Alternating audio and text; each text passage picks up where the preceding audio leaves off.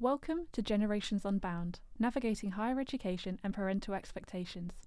The podcast where we explore the ways in which past traumas and societal expectations shape our lives today. In this episode, we'll be hearing from a student at the University of Warwick who will share their experiences with generational trauma and the challenges they faced in navigating higher education and parental expectations.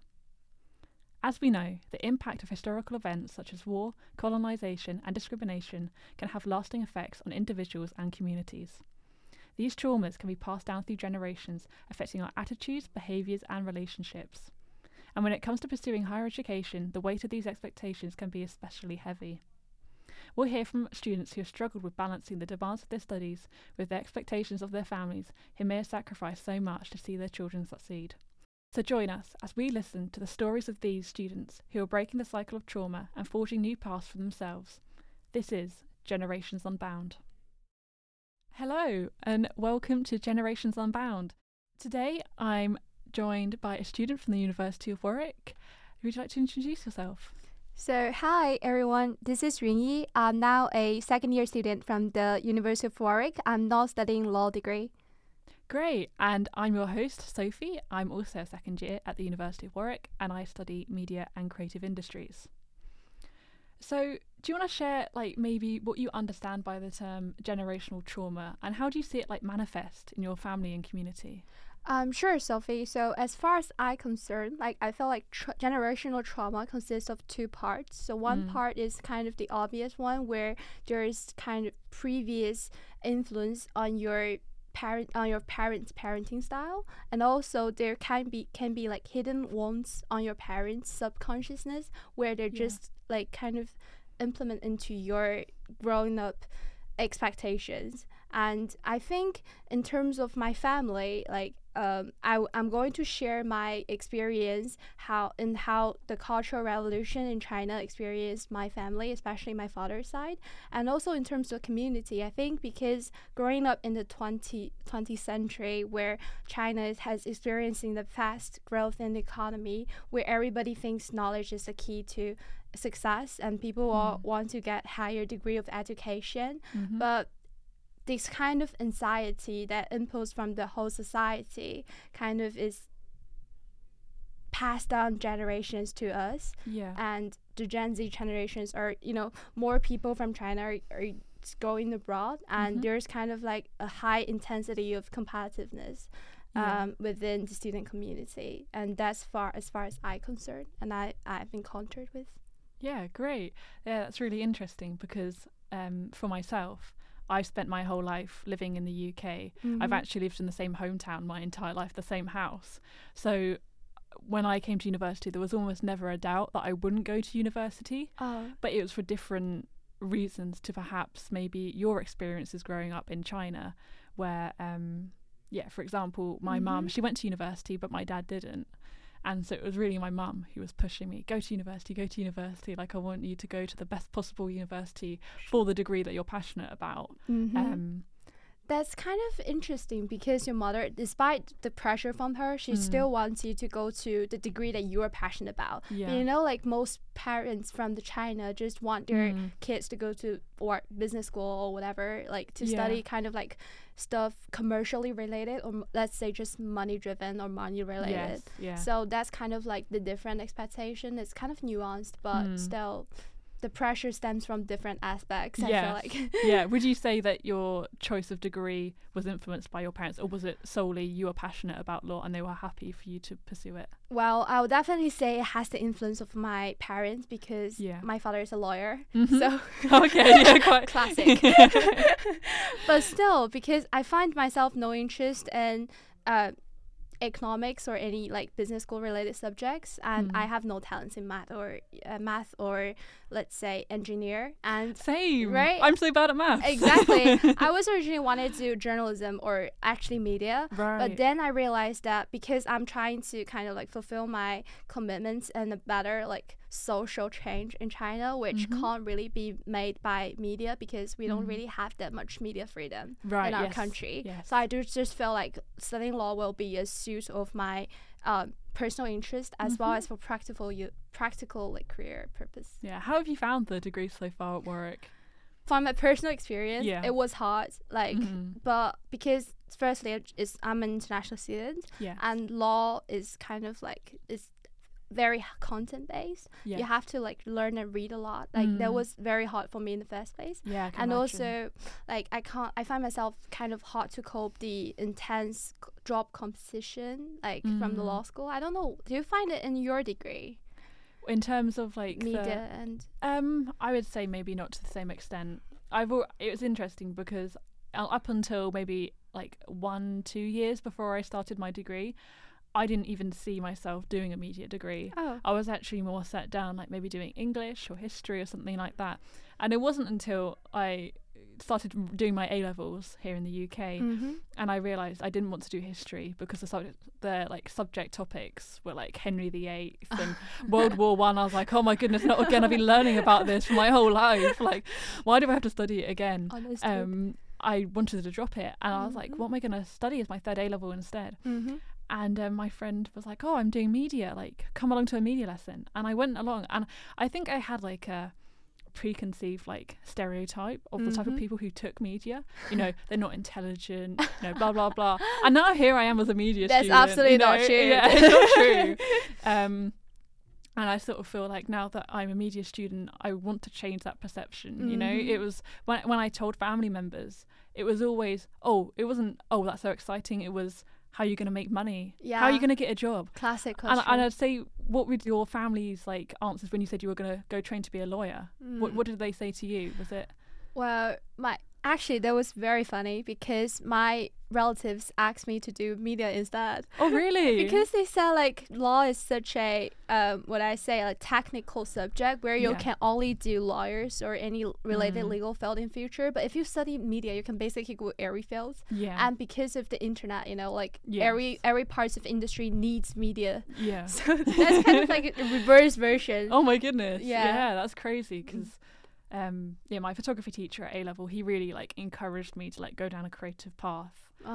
It's really lovely because I've gone back to my school and like done talks to students. Oh really? Yeah, so it's been really nice that I've had that support. And obviously my mum, she was a little bit, you know, worried at first about, media, where can that take you? But once she found out that I could go to a Russell group and study media, she was such a fan. She was like, oh my goodness, wonderful, prestige and a degree you like. I will accept that. That is very classic. But you are definitely breaking the stereotype. I mean, we're talking about generational trauma, so would you say that choosing Warwick because of the like prestige it has internationally was like an influence when you decided to go here? Well, it's kind of I'm not really particular like choosing Warwick for its prestige, but like I'm more into first of all, I feel like it's a very new school, so I'm kind of bored of the old, you know, the elitism stuff in Russell Group, particularly like Russell Group unis. You get what I mean? Yeah, I do, and as an international student, I'm not a great fan of that. And secondly, it's all of practical reasons because studying law requires a test called LNET. And Warwick doesn't require the marks of LNET. So you were like, yes, please. Yeah, yes, please. Wonderful. That's so interesting. So the application process for you when you were coming to the University of Warwick, was that just a personal statement and A-levels? A-levels. Yeah. Wow. So like, for example, in contrast, for my degree here at the University of Warwick, you actually have more hoops you have to jump through. I had to submit a portfolio of creative work. I then had an interview. And a group task. All before I even got given an offer. Obviously I had to do my personal statement and get my A-levels as well. Are you applying for UAL or whatever? So my friends were always surprised when I was like, oh yeah, by the way, I've had an interview for and they were like, you get interviewed for a media degree? I thought media was for dumb people. That's definitely not true. That's definitely not true. So so I think people are always surprised when I say that because it does, in some ways it gives my course like a degree of like, like elitism, like you've got to do all these things. What about you? Is law quite a I don't because we have a volume of 300 students per year, so I'm not really sure how many students dropped out, but I feel like I'm nearly dropping out, but like I'm on the edge. Just saying. You have a very niche like department as far as I'm concerned. Is that I think it's a new degree like opened by University of Warwick, right? It's a new degree program. Yeah, it is. We're turning this podcast into Warwick Uni advertisement. Yeah, come to Warwick. Come it's to Warwick. Super amazing. Yeah. But no, I think it's important to discuss like university options because that can be influenced a lot by your parents. Yeah. I know that my mum, she always wants the best for me, and because I performed particularly well academically at A level, she was like, why don't you just apply to Oxford or Cambridge? You know, just choose something. You know, the options at Oxford and Cambridge really for me were either English literature or history of art.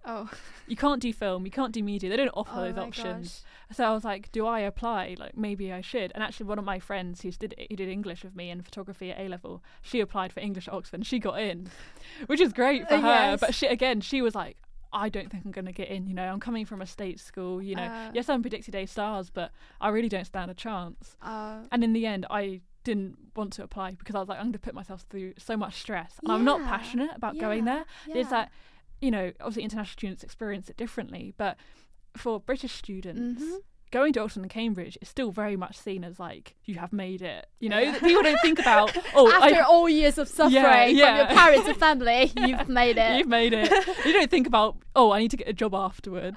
You know, it's like, finally, you're at the elite unis in the UK. The peak of your life. Exactly. Nothing can get better than this. Like, same for international students as well. But I think I'm just overwhelmed by studying literature in Oxford. Just simply stating the fact, it's just getting me overwhelmed, you know, thinking about the stress. Yes. Yeah. No, I've spoken to my friend a few times since she started, and it's always been like interesting just hearing. She's like, I have to do a whole module on medieval English, and I hate medieval English, but I have no choice. And I think, there's a lot to be said about studying at like Oxford and Cambridge.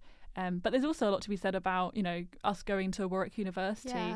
It's, you know, it's regularly ranks in the top 10 universities in the country, and a lot of that is down to like how academically rigorous they say they are. But I do feel like no one can make their perfect choice when they were like, you know, 20s or whatever. When they're there's always going to be some opportunity cost, but it's always worthwhile for you to find your like true path. Let's go into a bit more about your childhood. Sure. What would you say were some of the experiences and maybe perhaps traumatic events that have been passed down from previous generations to your own?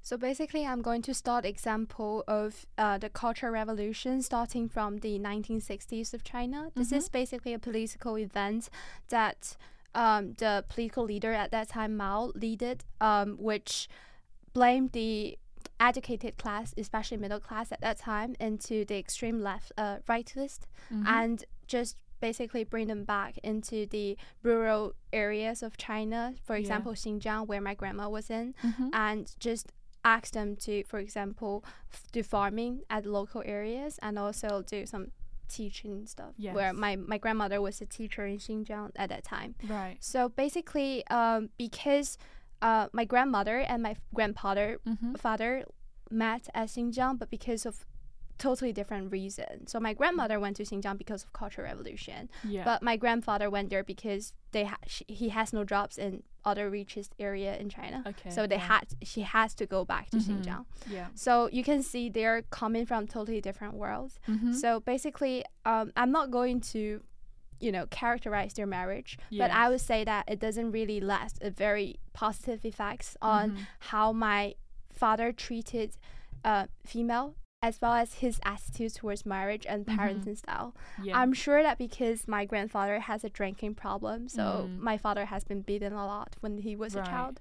So I remember one thing, because when I was growing up as a child, I was a picky eater, and my father like beat me up so hard, just because I choose not to like eat a dish that he cooked. And it was kind of miserable for me as a child, especially I was so young, and it wasn't even a very, you know, negative events, not because I'm doing something wrong or naughty, it's just because I'm being a picky eater. That's who I am.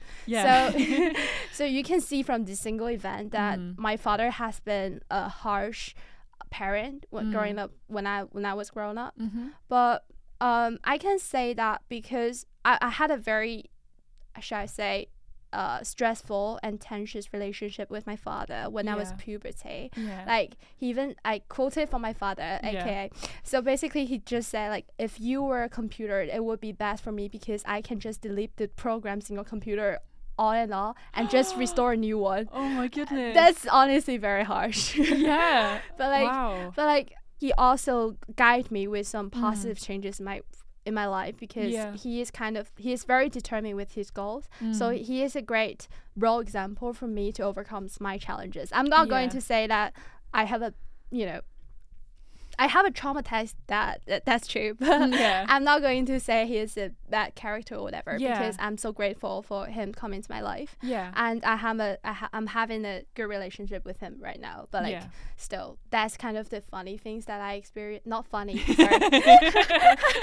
It's super funny. Wow. Like That was a classic example of traumatized. Where you naturally minimize it, don't you? You just go, oh, that's just like a funny example when really it's I mean, I've experienced things as well where again, my father, for different reasons, wasn't particularly emotionally present. He never really cared that much about my education. He didn't even really care that much about what I got up to in my everyday life. There was never much attention paid. So I would say in some ways I've paid for that sort of emotional trauma that I've received from him, where it was just complete. Although he was physically present at the house, he never actually gave me any emotional support growing up, which then meant I didn't have much of a father figure, which has obviously led on to its own issues. It's still very hard for a child to suffer kind of like this kind of alienation. I'd say that's part of it. But I think it's important to remember that the 99.9% of human beings are multifaceted. They're going to have good elements to them, bad elements, and for some people those bad elements are sometimes not being the best parents. Exactly. But you've got to remember that, that's come from their own traumatized past. Exactly. So how can we not replicate that? Exactly. That's kind of the thing that the reason why I choose to kind of like forgive the past like wrongs that my father did to me, or like his harsh words, because I genuinely believe that first of all, everybody wants to be loved and wants to give love, but it's just some traumatized or like hidden wounds that I mentioned before kind of block their expression of love towards the next generations. So like I remember that like because I had a very hard time and emotional difficulty when I was childhood because of the tensions like relationship with my father. I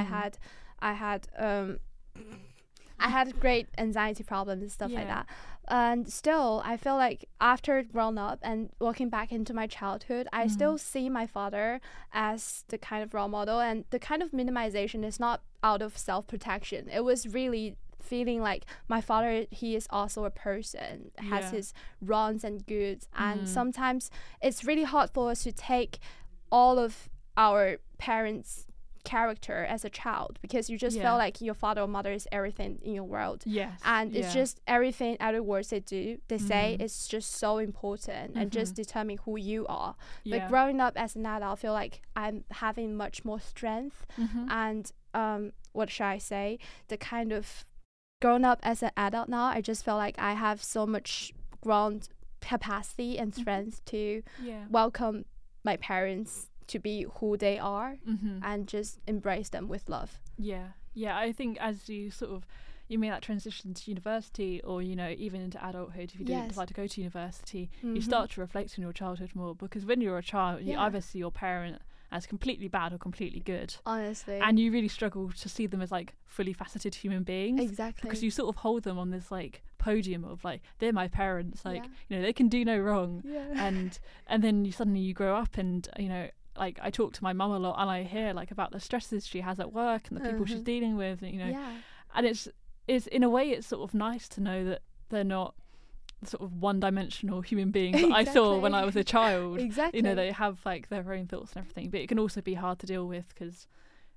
you start to reflect on experiences you've had in your own childhood. Exactly. I feel like that's very important, because the reason why generational trauma is so important for us to reflect upon, because it's just affecting us so deeply in our subconsciousness, and it just manifests when every time we encounter difficulties. We just feel like, for example, when I was when I was in a relationship, I'm easily gaslighted before because I had really low self-esteem, and I just, like, growing up as a child, I took my father's criticism as it was a fact. It was a dictum. Yeah, like, same here. Honestly, and I just have such a low self-esteem, and it's just affected me so much in future relationships. And after reflecting upon how I was treated and how it was not true, or it was like, well, my parents' comments are sometimes not true. And my parents' comments are sometimes out of their own perception, which is not always true.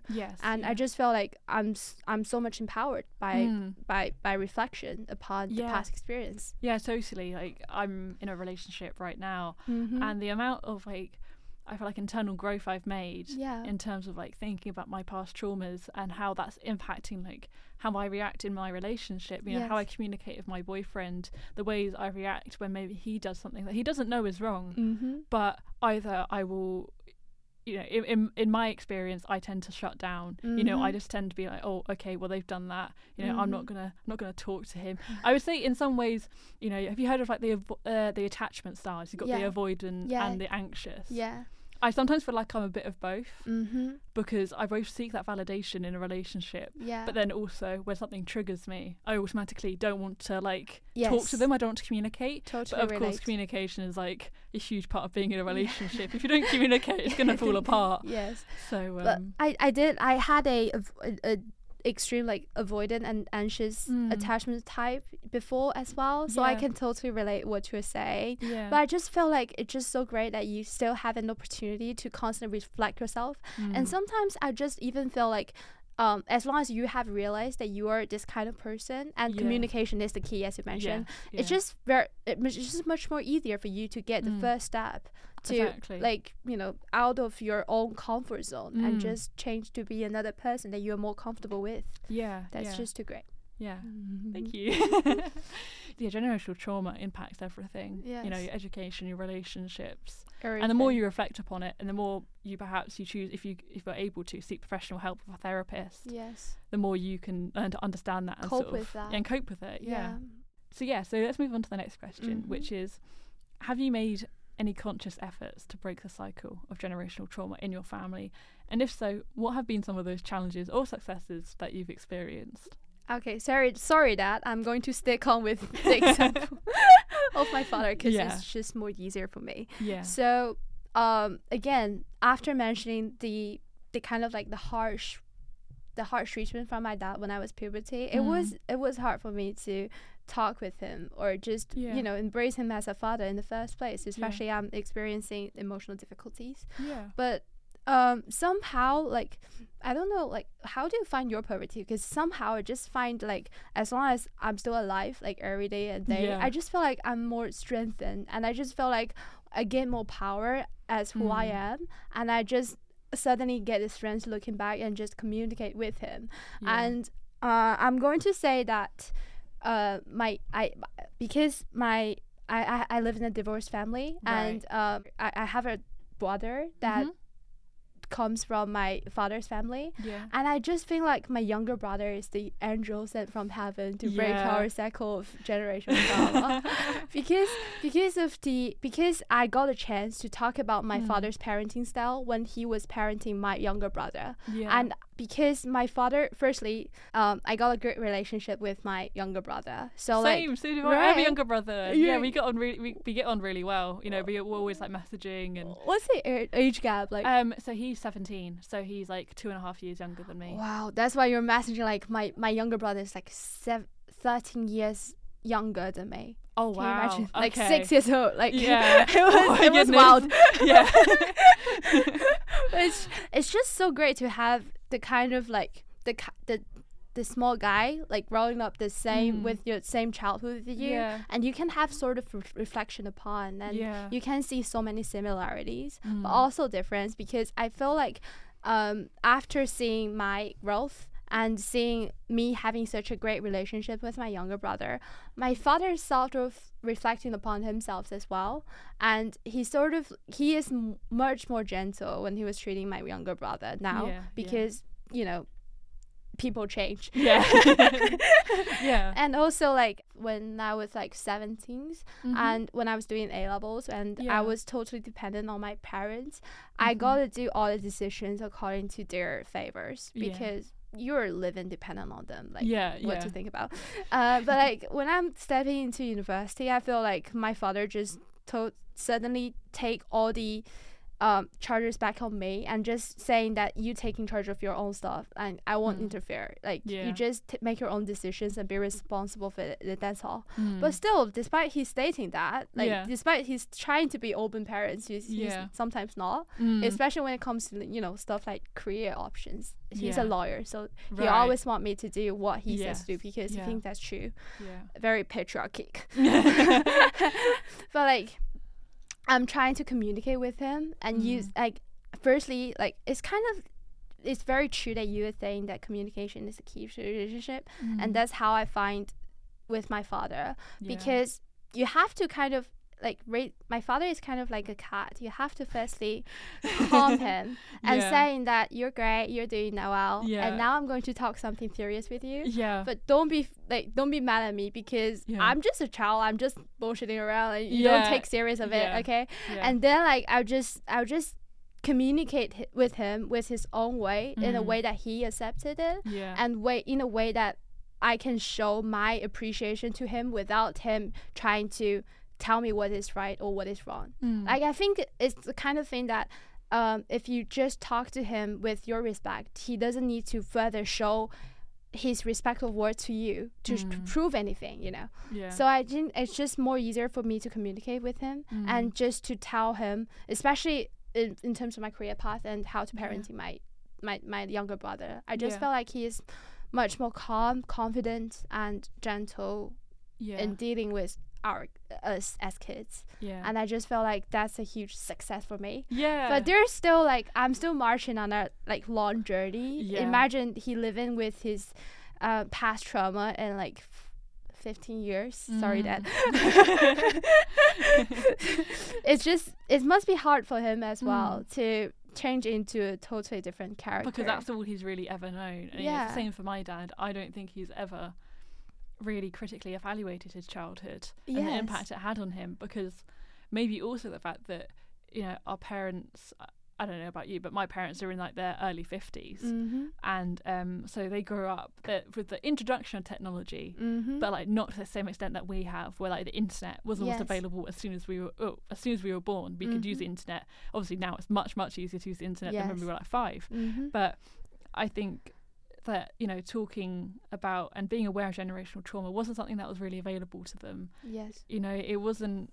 I think also with my dad's not his education, he went to private school but he didn't actually finish with many qualifications. He only got like 2 GCSEs. He dropped out of his A levels. He never went to uni. He went straight into the police force, and so he never really, I don't know, he didn't really develop those skills of like critically evaluating like his experiences, which is sort of sad. And I have tried to bring it up with him before, and unfortunately I just don't think he's at that stage where he's ready to think about those things. Maybe in the future when I'm more of an adult and maybe he sees me more as like a person of equal status to him, because at the moment I think he's trying to see me as an adult because you know, he knows I have a boyfriend and stuff, and that's something that I think it took a while for him to get his head around. I left him till last when telling my family about my relationship. My mum knew from the night I met my boyfriend that like I really like this guy, and my brother found out about a month and a half later,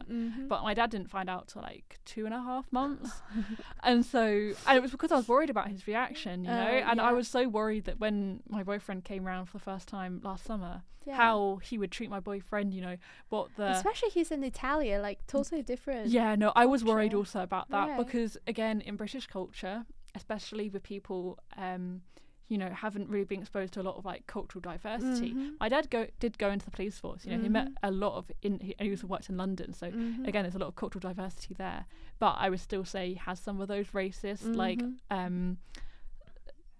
just racist ideas and impressions in his head about particular things. So my main concern was him saying something racist accidentally in front of my boyfriend. That would be a disaster. So that was like a main concern. But Yeah, I would say it sounds like from like what you've spoken about that you're making progress with your dad. At the moment, I would say for me personally, I'm more open to talking to my mum about maybe some of like the trauma that maybe he is, because she knows so much about him. They've been together for so long. But I feel like with my dad, it's still not quite there yet. It's all right. In terms of, he's good on his own. That's Yeah, why exactly. he don't need to reflect upon himself. Yeah. I think that good. Yeah. That's why I said like I think the younger brother is the angel sent from heaven, because he is so young, and like he just happened to grow up when I'm already semi-adult, and I happen to being able to communicate with my dad. Yeah. And I think that's the kind of the chance in my life to finally communicate with my father about his past. But it's just the turning point of both my lives and his lives. But maybe your turning point is not there. But it's completely fine. It's honestly completely fine. Yeah. And also I do feel like I think it's interesting to you to say like it's same status or equal status. I think that's particularly true, especially for male. Is that right? Like I feel like with like father-daughter relationships. Yeah, it is interesting. I can't really comment much on like the psychology of it all because I don't study psychology. But actually, in a later episode, guys, if you tune in, we'll be talking to an education specialist. Ooh. So tune just into that keep episode. on. Yeah, so let's move on to maybe more society as a whole. Would you say that maybe Chinese society, because you can comment on that because of your background, is becoming more aware of the impact of generational trauma, and do you see any positive changes happening in response to that? So basically I will divide my answer into two parts. I feel like I'm having an A-level economics exam. So speaking for the Cultural Revolution, I would say that it's the changes. There are changes, but not necessarily all positive, because Chinese political system are very volatile and really depends on the leadership at that times.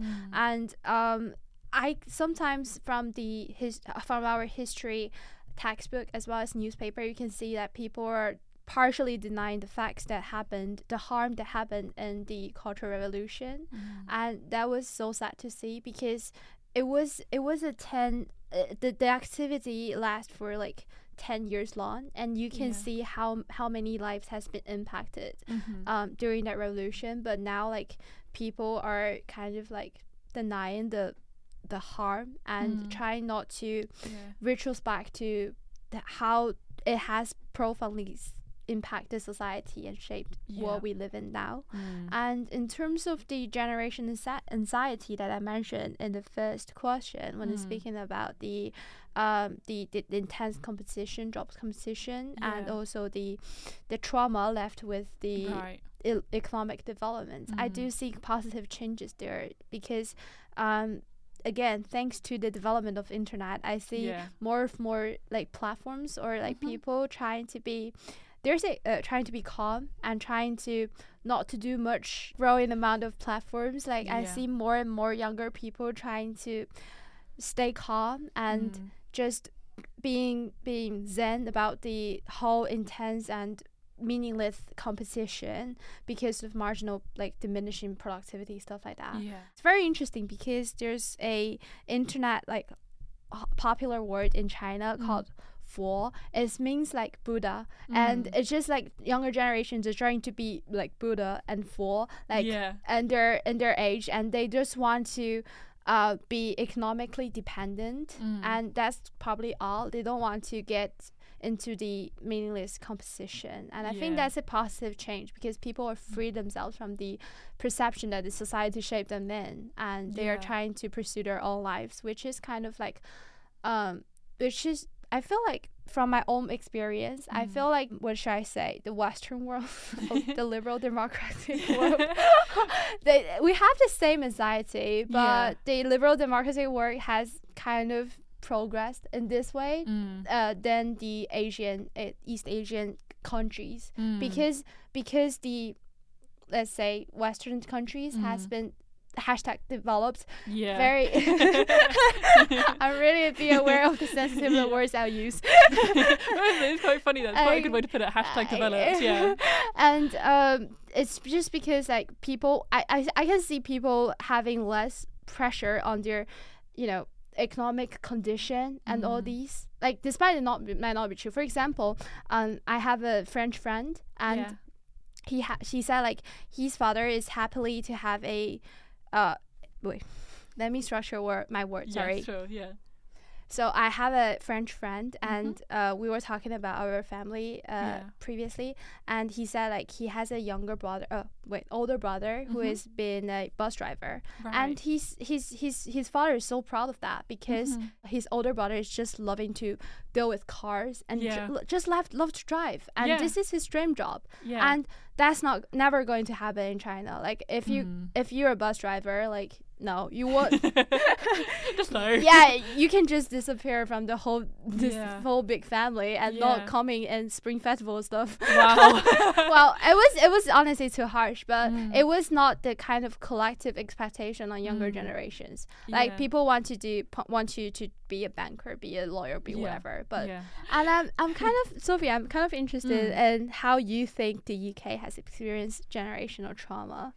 Yeah, it's interesting because having studied media, you really sort of view how like people consume media, and maybe the stuff that they're consuming has an impact on them. So I would say there used to be a lot of British TV shows that had racism in it or sexism, and at the time it was considered normal. You know, that's just how things were. And nowadays, you know, a lot of broadcasters, the BBC, streaming services, they've now put warnings in front of those saying this may have negative stereotypes, things like, which I think is important. And people who complain and say, oh, you don't need that, blah, blah, blah. It's only one short little like 5-second thing at the beginning. Why bother? It's not impacting you in any way. You can still watch them. Exactly. You can still watch it. And I think it's the more... Yeah, it's interesting British society, because obviously there used to be, back in the 1800s, we were the British Empire. You know, we had so much control over so much of the world. I think at the peak it was like a third of the world was like controlled by Britain. And there's a theorist called Gilroy, who I studied back at A-level, post-colonial theory, where apparently, according to him, his theory is that British people are in like a state of mourning for the empire that they lost, even if you weren't alive during the British Empire, particularly white British people, you know, people who've immigrated in, they're not, you know, they're not going to have this experience because, you know, they don't care about the British Empire. You know, they have their own collective experiences from their countries. But there's something to be said about like British people and still thinking like they're the best, and they think that, you know, we're perfect, when really, I think it's getting better. I think it is, because I know I've had conversations with my friends. I come from an area in the UK, Surrey, which is very white, and it's very homogenous. Like everyone, I can count on like two hands out of my whole year group at secondary school how many people were not white. And British. You know, there were really not that many people. So I was very used to growing up to just seeing people like me and people who spoke like me. And it wasn't until really it's sort of like a semi-culture shock when I came to university, because here at Warwick, yes, you're on a campus, but you're very close to Coventry, and Coventry is very diverse in terms of the amount of people that live there, coming from different countries all over the world. And so I was like, wow. I was like, I'll go onto campus and I'll hear all these different languages. And it's amazing, because I would say if I'd maybe gone, for example, to my insurance choice for university, which was Exeter. Exeter is notorious for being very white, very British, very posh, stuck up, you know, a lot of Tories there, conservatives. And it makes me wonder, if I'd gone to a different university, whether I would have questioned some of the stereotypes that I have. I wouldn't have maybe made friends with just with people from different countries. I know my friend at Exeter, I was asking her, I was like, so have you are you friends with people from different countries? She was like, no, I don't really know that many people from different countries. And that's what blew my mind, because I would say I know more people who are not white at uni now than are white. It's really, it's opened my eyes, I'd say, as a British person coming from a privileged background, I would say. I just can't imagine like suddenly such a big change, and all international students because I'm kind of getting used to it, because because I'm having a sixth form education back in China, and first of all, it's kind of like international, and we're just being educated to embrace an international heart. It's just in the ethos of the school where you have to be a global citizen and stuff like that, you know, metropolitan stuff. And it's kind of interesting to see how we have similar encounters. For example, for me, like, even though you're in Warwick, it's very international, diverse, but still, like, because the amount of Chinese students here, you can still only make Chinese friends. It's totally fine. And it's sometimes because cross-cultural conversations can be very interesting. But when you put it into, you know, lecture format, it's just like every time you go to lectures, and it's just so, like, what should I say, so less space for you to actually talking something very deep, like what we are talking about today. And sometimes it's just, and if you're talking about superficial things, like you know, what's your pop culture, like what's your favorite, like, rock star, stuff like that. And different cultures answers will be so different that we can't really discuss it very deeply, because interested in different things given the natural variety of culture we have. And I think that's very interesting to see how, despite we coming from different cultural backgrounds, we have this sentiment for similar topics. Yeah, definitely. Would you say? I would say, in my experience as a media student, I'm very aware of all the social media platforms that are around. I would say, out of like all the platforms that I've either been on or I'm currently on, TikTok has been the one that I think has sparked the most conversation about generational trauma. I feel like it might just be my For You page, you know, maybe it says a lot about me. But a lot of the time my algorithm recommends me stuff from therapists or you know, what is a healthy relationship to have and things. And sometimes it can get a bit too much, because sometimes I'll go on TikTok and it feels like I'm just getting a therapy session. And I'm like, no, I just want my entertainment. I just want to see like cats doing silly things. Exactly. I'm not asking to, like, you know, think about my past and things like that. But compared to other platforms where, like, for example, Instagram, you have to choose to follow people. And YouTube, the algorithm is very different to TikTok. TikTok, if you so much as like something, the algorithm will pick up on that and it will suggest you more content in the future. So you're sort of curating your own feed, but you don't necessarily have to be following anyone to curate it. But I do feel like YouTube and Instagram are evolving into the same trend. They are, they have because they have the shorts and the reels. Yeah, the shorts are everywhere. It's particularly hard for exam seasons, because I really want to get rid of the shorts and they are killing my attention span. But sometimes I just want to see silly cats. But yeah, I'd say that particularly for me, you know, the stuff I've seen on TikTok has helped me the most out of all social media in terms of evaluating my own relationships. And sometimes, you know, you've got to take the advice on there with a pinch of salt, because it's just other people giving their opinions, you know, they're not necessarily qualified. You can either go, oh yes, that's completely correct, or it can be very, very wrong, as, you know, we've seen with like the rise of Andrew Tate, misogynist, and the impact he's had on young boys. What he's saying is absolutely awful, but for young boys who don't really have much of like awareness about what is like the right and wrong things to think about women, they're just going to go for that. So I'd say like TikTok especially has had an impact on how people think about generational trauma, I'd say. Because that's interesting, because I don't have a TikTok, but I do watch shorts. Disclaimer. I'm not only like reading, you know, newspapers or reading books and stuff. And I do feel like for me, the more platform that I'm talking about generational trauma is with my friends. Like we always talk about what we experience in deep night. Because I feel like the thing about social media is because it's kind of like anonymous, so you can share whatever you want, and that can be a pros and that can be a cons, depends on what things you say anonymous.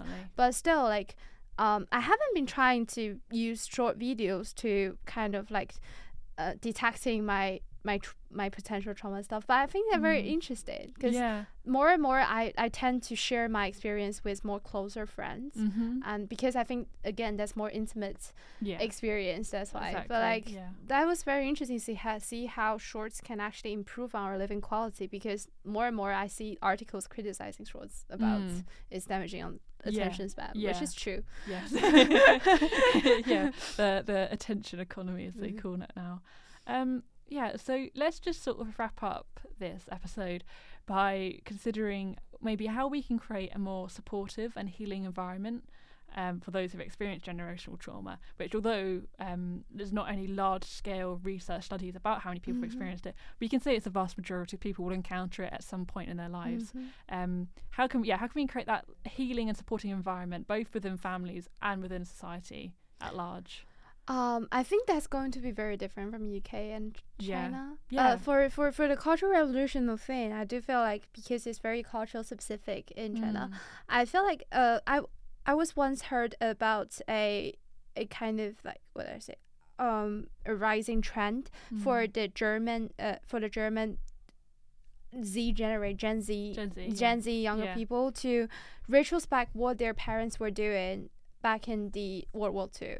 The kind of retrospective activities were kind of like, it was I shouldn't say it was very deep. It was insightful, and I think that it is kind of thing that we can kind of implicate in China's environment, because the way how our leadership can easily erase or deny the existence of past makes the efforts of memorizing what's truly happened so important.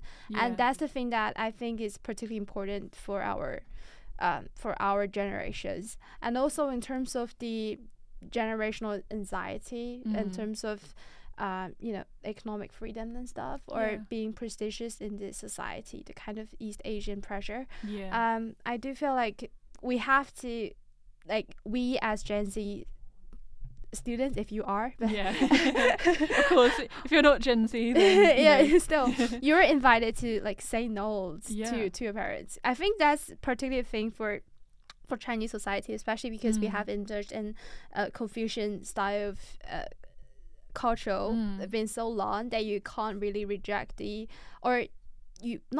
can't, but like because of the natural patriarchal design of the society, it's really hard for you to reject the opinions from your subordinates. Whatever it is, subordinates, is from your seniors. And they're definitely like classed with like ages or even sexes. Like I would say that you have to sort of find the key to communicate with the seemingly more senior people around you, for example, your parents or teacher, to find a way to truly communicate with them and tell them who they are. And sorry, not tell them who they are, but who are you? It was wrong. That's all right. So basically tell them who are you and who do you want to do. You have to sort of find your own path before you are trying to sort of convincing to anyone else, or just declare to someone else, to declare that you kind of reject the pressure that stems from your own goal that shouldn't be affecting you anyway, but just because of the societal design that you're just naturally being affected. I think that's very the rejection, the attitudes of solidarity is very important in terms of overcoming distress. What about I mean, that was a really good answer. I don't know if I can follow up with that. And English is my first language, so it's sort of embarrassing for me. I'd say in the UK, the UK is like one of the biggest economies in the world, especially for its size. And so I feel like a lot can be done. And a lot of it, I think, comes down to how much the government wants to assist in that. And I'm sort of reluctant to say that under the current government we're in, which is Rishi Sunak as Prime Minister, the Conservatives are in charge. They don't have a very strong, history of supporting, this sort of like, I say it, like mental health, sort of healthcare. Obviously, it's amazing we've got the NHS here in the UK, but they're not going to think about putting any extra funding towards that. So I think in order for there to be change within society on like an institutional level, we need different people in government, because at the moment the government is just not competent enough to sort of establish anything that is worthwhile and beneficial for everyone. They're sort of spending their money in the wrong places. But we can still make impact as a society in the UK without the government. So much positive impact can be made. And there are charities around the UK that are set up to support people. I actually can't name any right now, but I know there are probably grassroots organisations out there that are about supporting maybe people from economically disadvantaged backgrounds who maybe have parents who've incurred some sort of generational trauma on them, where they can support them. As a society, we can still make a lot of impact without the help of the government. There's some amazing charities out there, like the Prince's Trust. They're a youth charity that helps young people aged 11 to 30 get into jobs, education and training. And I feel like, again, there's a lot of support out there for young people, but young people don't know how to find it. And social media has helped that in a way, because people are discovering things that maybe they wouldn't have if social media didn't exist. Definitely. But there's still a long way to go. You know, I feel like the era that we're in, where the internet is like ever present, you sort of have to go and do your own research in order to seek out that help and those resources. And depending on who you are as a person, you may not feel comfortable, you know, having to do that sort of research yourself. And yeah, I'd say in terms of like how we can create a healing environment within families, just starting that conversation. It's really difficult because every family has its own different dynamics, but maybe just choosing to talk with the person in your family that you feel most comfortable with. So for example, that would probably be my brother. Because again, he's experienced what I've experienced growing up. We've had conversations, I'd say, in the past about it. And because we're obviously both the same generation, Gen Z, we both have that same open perspective, talking about our mental health and things. Whereas talking to my parents, it'd be a bit more of a challenge. And it's just interesting that we've come so far as a society in terms of talking about, you know, our emotions and trauma and things, but there's still a long way to go. And whether that will get better in the future, just off like people taking action. Something to be seen. I think that's very interesting for you. For we have a common observation that Gen Z is more keen on like spiritual, or I should say mental awareness in terms of their mental health and all this generational trauma. I think that's very interesting because sometimes we as young people can even lead our parents to retrospectively looking back into their lives and to be aware of the potential trauma that they may have in their past life. And it's kind of becoming the trend, at least among my friends and me, because I feel like is that because the stage of economic development where our parents' generations were just like rushing for life and just, you know, the economy was in a booming session, so like everybody is just striving for their own goods and for just strive for life actually. And we're kind of lucky because both of us are living in kind of like economically abundant background where we don't have to really thinking about like what's like how should I feed myself with next month, like the kind of like question. I'm sure people are still struggling with this, of course, in the wider world, but at least for us too, we have the kind of capacity for us to think ourselves as a human and to think about our mental aspects and how we can heal ourselves, where our parents just simply don't get a chance because their generations have their own, what should I say, their own common experience and their common trauma. So I think in a sense, I feel like our Gen Z are kind of lucky because we got more resources for free in the internet and all these kind of discussions, interesting discussions with the technology. Thank God. Thank goodness technology exists because I'd say that's one of the main things that instigated these conversations around generational trauma. But I'd say that about wraps up the episode today. It was lovely talking to you. I feel like I've learnt so much about Chinese culture and like it's just it's in so the 1 hour. 1 hour. It's like a Chinese culture full pack. All for free. But thank you so much. Thank you, Sophie.